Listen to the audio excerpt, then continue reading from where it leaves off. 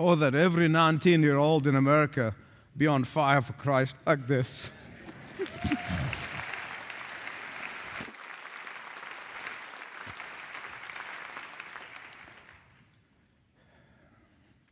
When I was introduced to Ed Cash, and I must admit I'm not in the music world, but these people told me what a giant he and his family are in music, and I discovered that they've written all the songs that we sing here on a regular basis, right, Paul?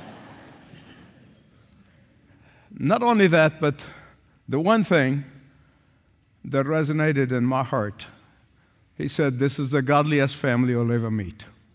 And I can see that. Thank you. Thank you. Thank you, Ed, Scott, thank you. Thank you for being here. We're going to do great things for God together. He writes a song to minister to his wife's need. Then God uses it to minister to millions around the world. I've heard that song sang in England, Australia, all over the world. So thank you. Father, we rejoice in raising young people, as we see with Ed's children and family and brother. And Lord, I pray you'll bless them and that you will protect them from the evil one, because there is no doubt he would love to throw water on the fire of the Holy Spirit in them. And Lord, I pray that you'll open our spiritual eyes this morning. Perhaps there is no greater prayer that I can offer on behalf of my brothers and sisters in Christ this morning than to ask you in the name of Jesus and in the power of the blood that you would open our spiritual eyes to see amazing truth from your word. And I pray that in the mighty name of Jesus. Amen.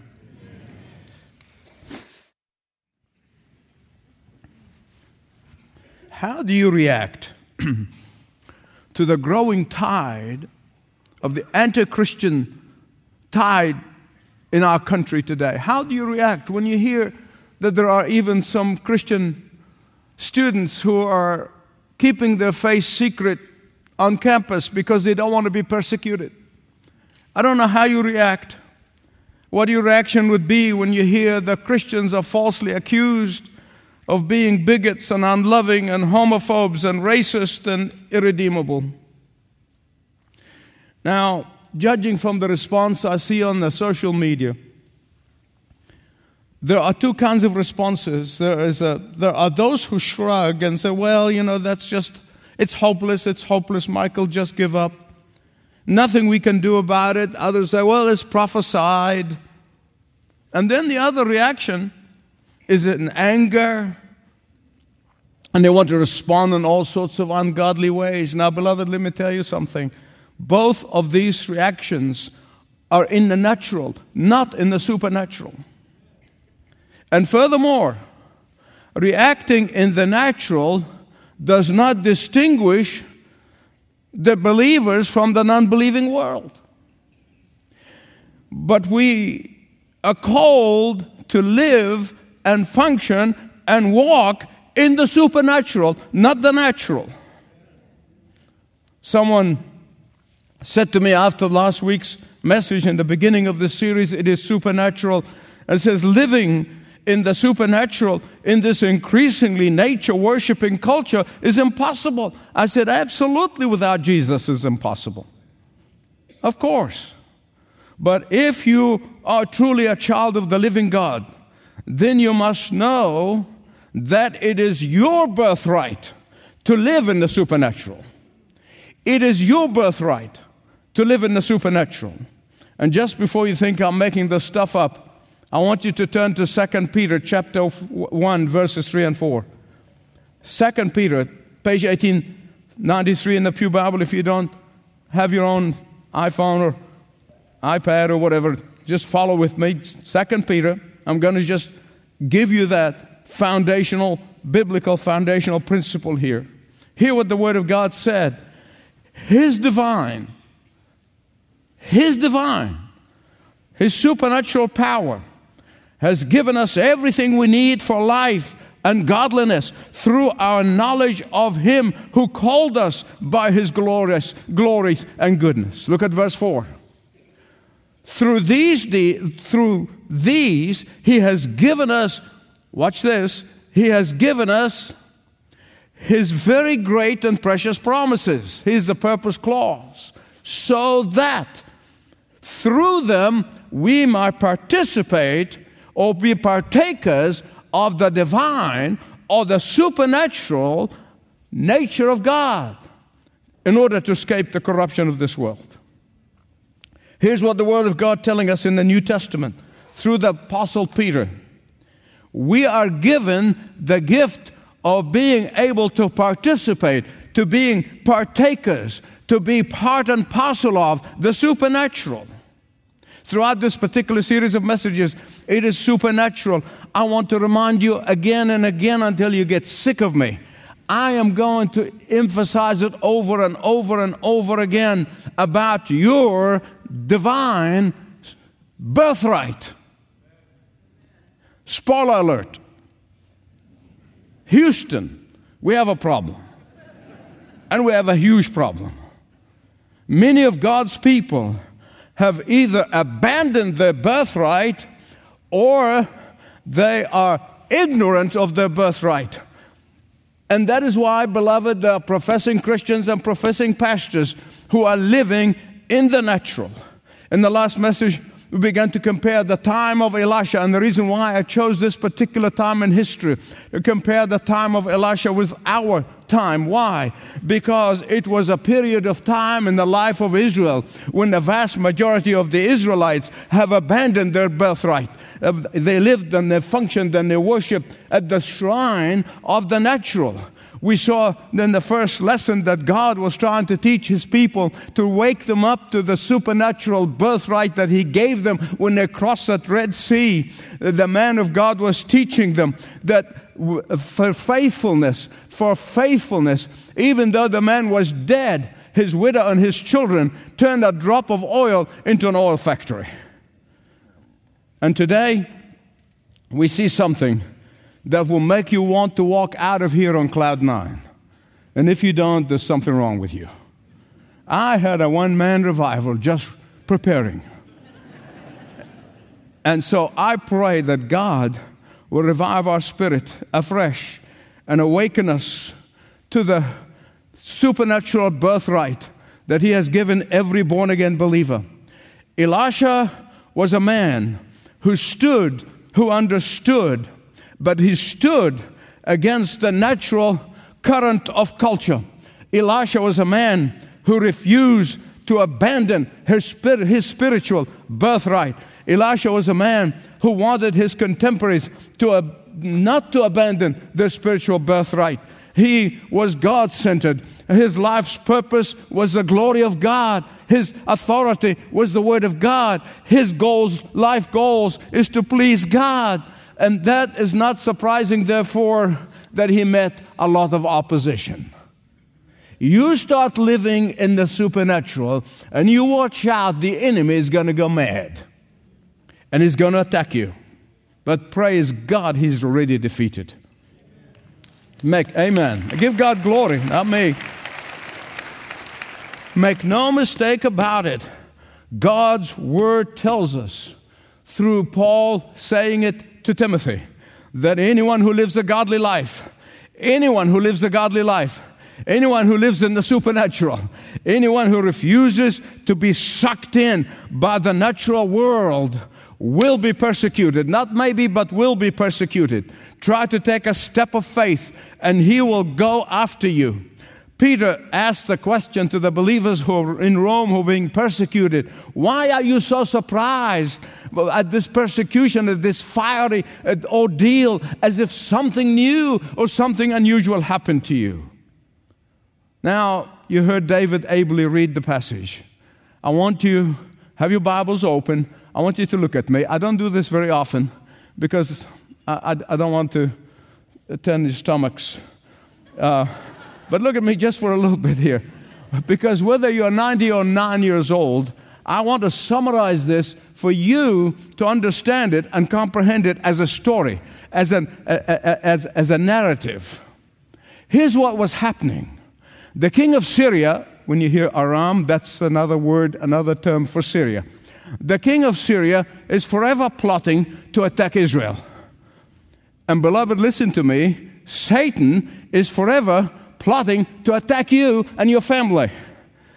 Elisha the prophet has been exposing these terrorist plots on the part of the king of Syria before they happen. He's exposing them.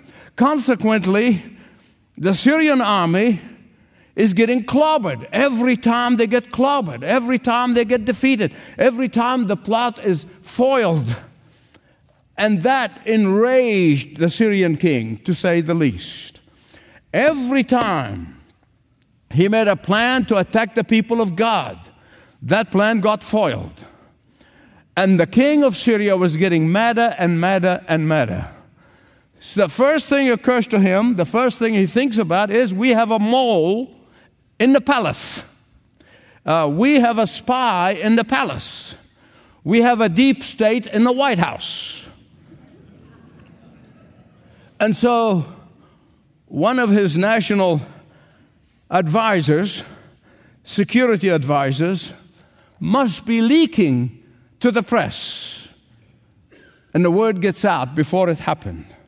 So he convenes this meeting in the Situation Room. Situation Room is self-protected, secret apparatus. All they're sitting there were all the generals. They were sitting and they're ready. The king was ready to shoot the culprit. They were not meeting just to discuss. He was ready for revenge. One of his advisors, a courageous guy who dared to speak because he could literally risk his neck, but he dared to speak. He said, let me tell you what is happening in Israel, King. There's a man of God in Israel. King, there is an Alexa device in your bedroom and listening to everything you say. King, there is a spiritual bugging device throughout your palace. King, the God of Israel is the God of power and might, and He has access to all of your emails and your text messages. King, the God of power and might is for forwarding all of your emails and text messages to His man Elisha, who's in Israel. Oh, King, the God of Israel is on your tail. The God of Israel has access to all of your secret correspondence. The God of Israel has His man Elisha with advanced knowledge of all of your plots. And furthermore, King, our God, the gods of nature, are no match to Yahweh. Baal is trying to help us out, but he's no match for Yahweh. Baal is totally useless before Yahweh.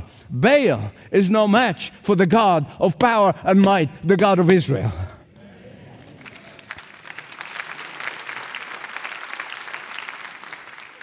Now, beloved, listen to me. There is a very important principle here. I don't want you to miss it. I beg you before God, don't miss it. You see, the devil uses his foot soldiers against the true believers. The devil is forever plotting and scheming against God's people. And if you don't believe this, you haven't read the scripture lately.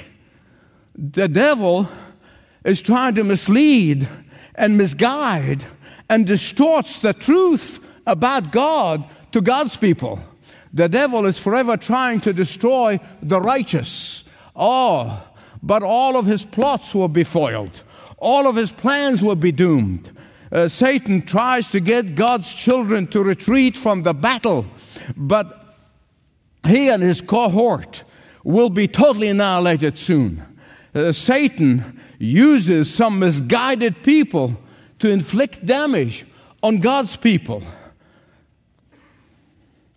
But he's all bark and no bite.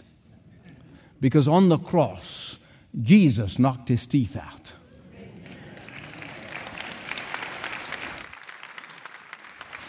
And furthermore, Satan knows that his doom is near, that his demise is clear, and that his destruction is about to appear.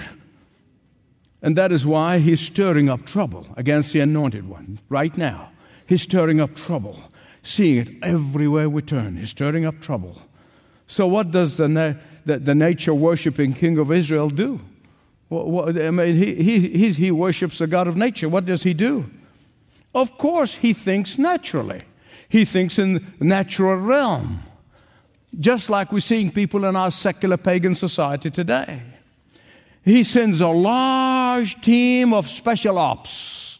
These are the Green Berets of Syria. And he sends them out in the middle of the night to bring one man. One man. The entire army of Syria to get one man. I used to have a very precious friend in graduate school in California from Asia. And because he can't pronounce the L, and when the time he says lots of luck, he'll say rots of rock. And that's what I want to say to this guy, rots of rock, buddy. Rots of rock, boy, big boy. Please, please, please, please think with me about the foolishness of the natural mind.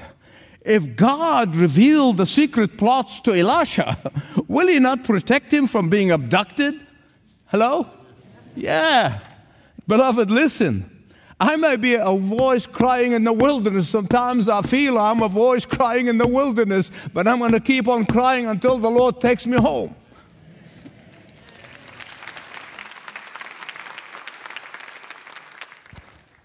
Here's a fact. Listen to me. Listen, believers. When you are under the cover of the Almighty, you will be protected. When you are under the shield of faith, you will be victorious. When you are under the shadow of El Shaddai, you will emerge stronger than before. Look at verse 13, 6:13. Secular paganism can never see beyond the veil because, you see, listen to me, there is a veil beyond which only those who love Jesus, those who are intimate with Jesus can see. It's beyond the veil, beyond the secular. That's what secular means, this natural world. That they cannot see beyond the veil. And the tragedy that makes me weep at times is that so many of God's people have ceased to seek to look beyond the veil.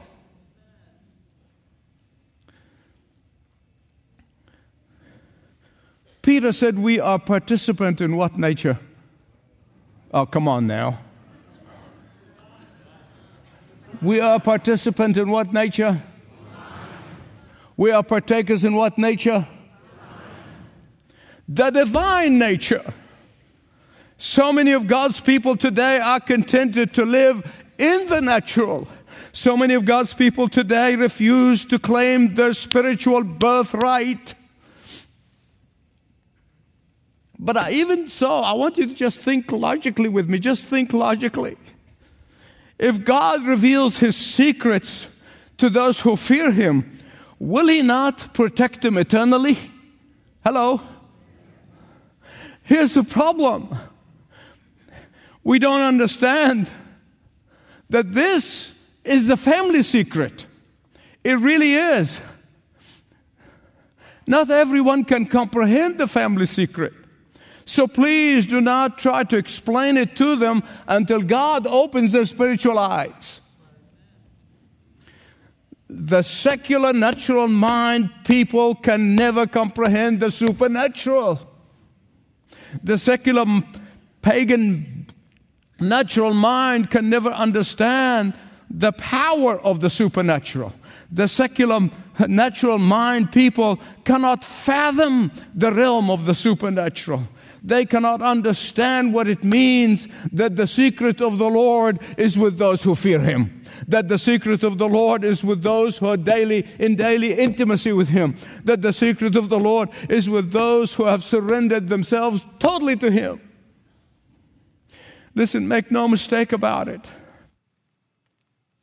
Satan's motive, just like the king of Syria's motive, is to destroy the faithful. That's not a secret.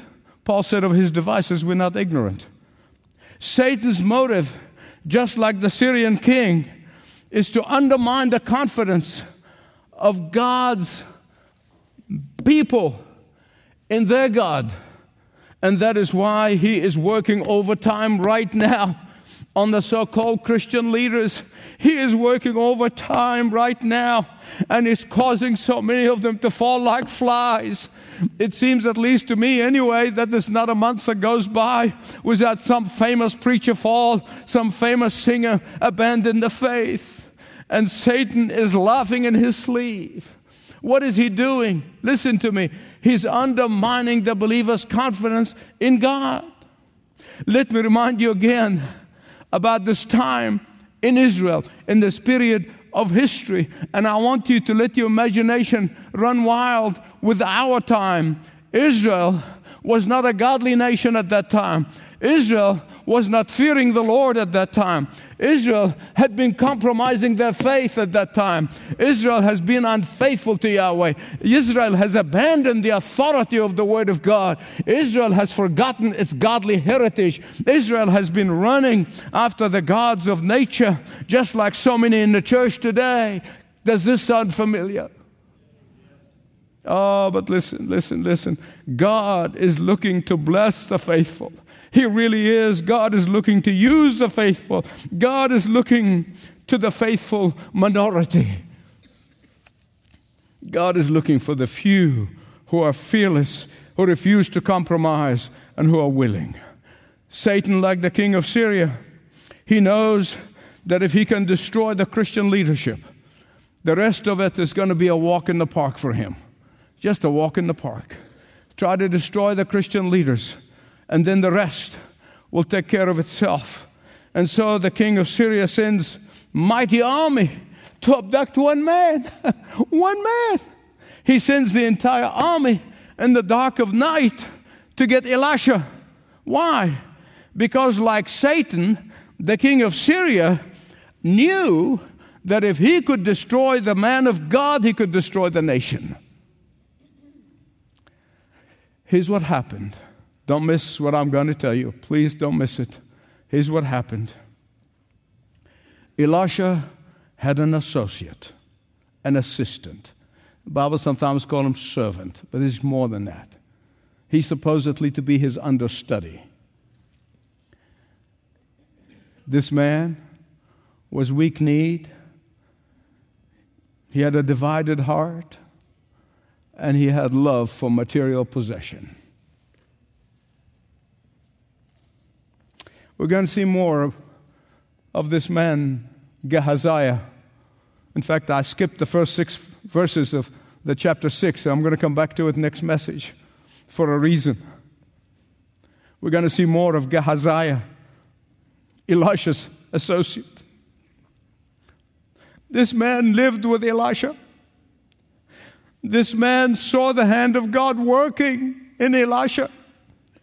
This man experienced firsthand God's deliverance, supernatural. This man observed closely the supernatural intervention of God in the life of Elijah. But it did not change him. It did not change him. I hear people say, oh, if we have miracles today, people would believe. Think again. Think again. I love what Jesus said. I love everything Jesus said. But it's the amazing thing that to me, when he tells the story of Lazarus and rich man, and make no mistake about it, these are real people. And the rich man did not end up in hell because he was rich. He ended up there because he was self-centered. He didn't even care for Lazarus.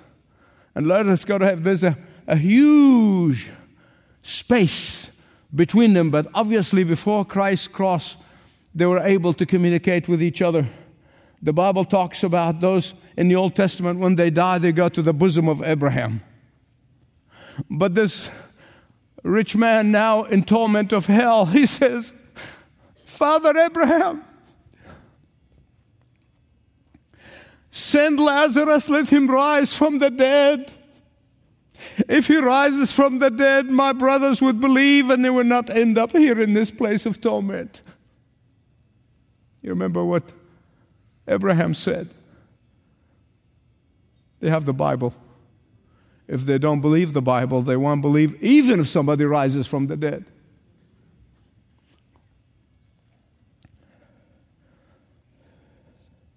This hardness of heart that we're seeing in our culture can only happen through prayer, fasting, intercession for God to open hearts, open eyes.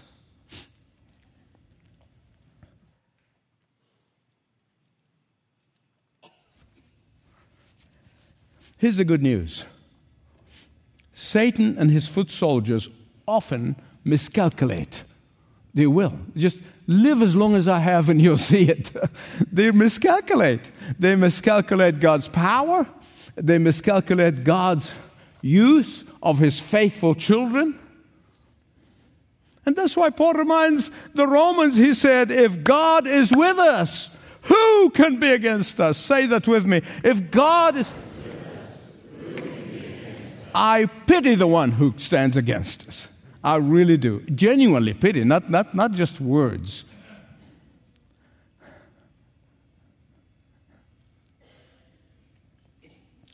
I don't think it's a stretch.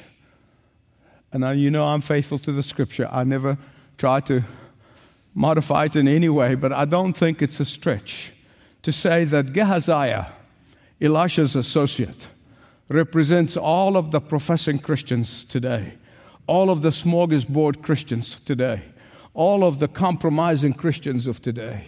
These are the folks whose heart melt before Satan's treachery. Immediately, Satan becomes belligerent and they fear. Their heart melts like butter on the stove. And Elisha's assistant Gehazi sees the Syrian army surrounding the town, and he falls apart. I mean, he was falling apart. He was terrified. His heart was melting, and he says, oh my Lord, we're dead and done for. Call the undertakers. We're finished. That's a use of translation. That's what he meant. Now, my beloved congregation, listen to me. You are never finished until God says you're finished. Amen. I am never finished until God says I'm finished. Listen to me. Fear is not of God. Fear is Satan's primary tool against believers. Fear is an evil spirit that attacks believers. And if you surrender to it, he will have the upper hand in your life, and you don't want this to happen. Elisha said to his weak-kneed Gehazi, verse 16, don't fear. Those who are with us are more than those who are with them. I want you to think with me, okay? Just think with me when you focus on this thing. Probably Gehazi was thinking, my boss has lost his marbles. He really has. Why? Well, he looks out the window and he sees the Syrian chariots and the armament and soldiers all geared up for battle. And he thinks, what do you mean those who are with us are more than those with them? Can you look? Can you see? There's nobody with us, buddy. Nobody's backing us. Actually, I am fond of telling this particular episode of the Lone Ranger and Tonto. Now, parents and grandparents, promise me when you go home, tell your children, okay? Bring them up to date. I remember watching it back in the 60s in black and white in Sydney, Australia. I'm telling you, that's really a lot of spiritual lessons there. I mean, Tonto is Indian. I guess modern lingo is Native American or whatever. And they did everything together. He helped him get rid of the bad guys. He helped him keep the law, arrested rebels. And then one day in one of these episodes, both of them come on their horses and they look up from the valley into the mountains. Indians are everywhere. They're everywhere. Spears. I mean, sharp knives. They're surrounding the city. And the Lone Ranger looks at Tonto and he said, Tonto, we're in trouble. Upon which Tonto says, what is that wee white man?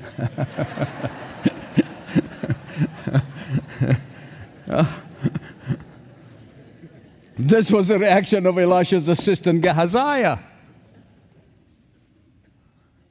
He was thinking of how you're going to defect and go to the Syrians and be one of them, or pretend to be. He sees all of these powerful Syrian armies and he says, boss, wake up and smell the coffee. Boss, stop living in fantasy land. Boss, be realistic. Boss, get your head out of the clouds, boss. Face facts. Boss, this is natural world and we need to think naturally. Boss, those who are worshiping nature are telling us that we only have 12 years left. What they don't understand is that those of us who love Jesus, 12 minutes would satisfy us. Amen. He can come back today. He can come back today. Listen, in case you can, I've been in conservation before they were born. So I am not against conservation. I am all for it. My wife will testify to this. That's not the issue. The issue is, where's your faith? In nature or in the supernature?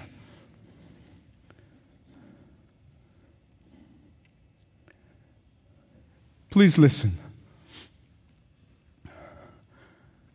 The darker it gets outside, the more emboldened we ought to be. Lift up your heads when you see the signs, because the day of your redemption is drawing nigh.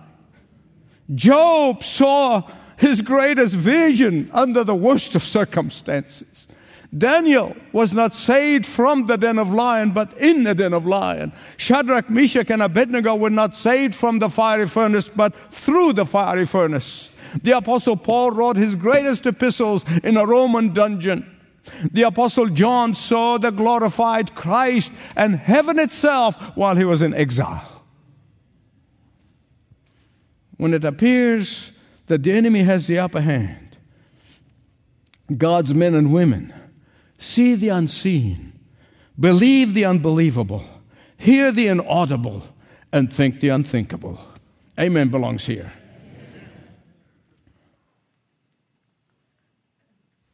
I know my dear friend, my close friends know this, but one of my greatest frustration is when God, and has been through the last 45 years in ministry, when God shows me something and I try to explain it to others and they can't get it.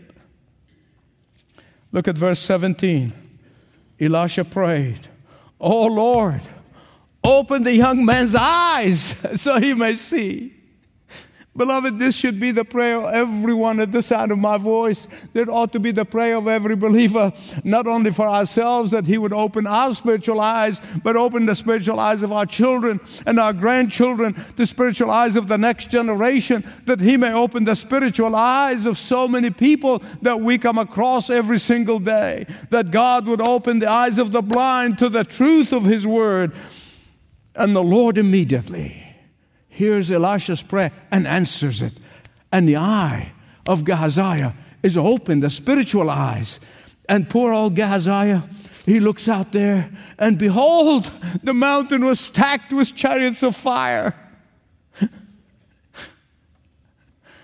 what happened to him in his underwear is between him and his laundromat.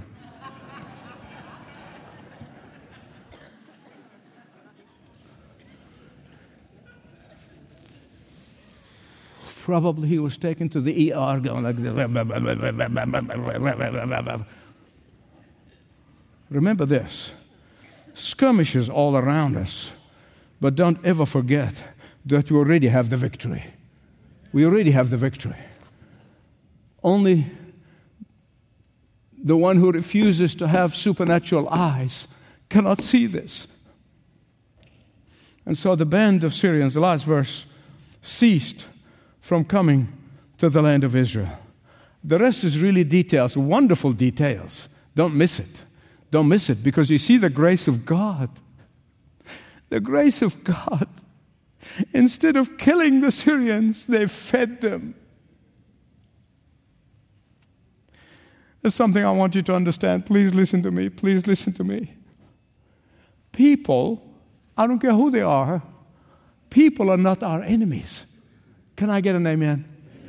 People, are, no matter what they say about us, no matter what they accuse us, no matter what they do, they're not our enemies. Paul said, our struggle is not against flesh and blood. It's against the spirituality and the power in the heavenly places. Satan is our enemy. In fact, I really genuinely ache in my spirit over these people. I really do, because knowing what eternity is awaiting them, and that doesn't make me hate them, it makes me love them more. Not long ago, I was sharing the gospel with one of my neighbors in the gym. We were talking, and then he saw tears coming out of my eyes, and he couldn't understand why. And I said, eternity is a very, very, very long.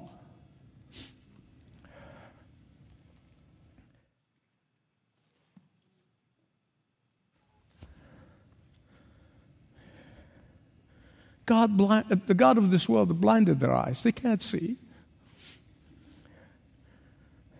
The secret of the Lord with those who fear Him. Say that with me. The secret of the Lord.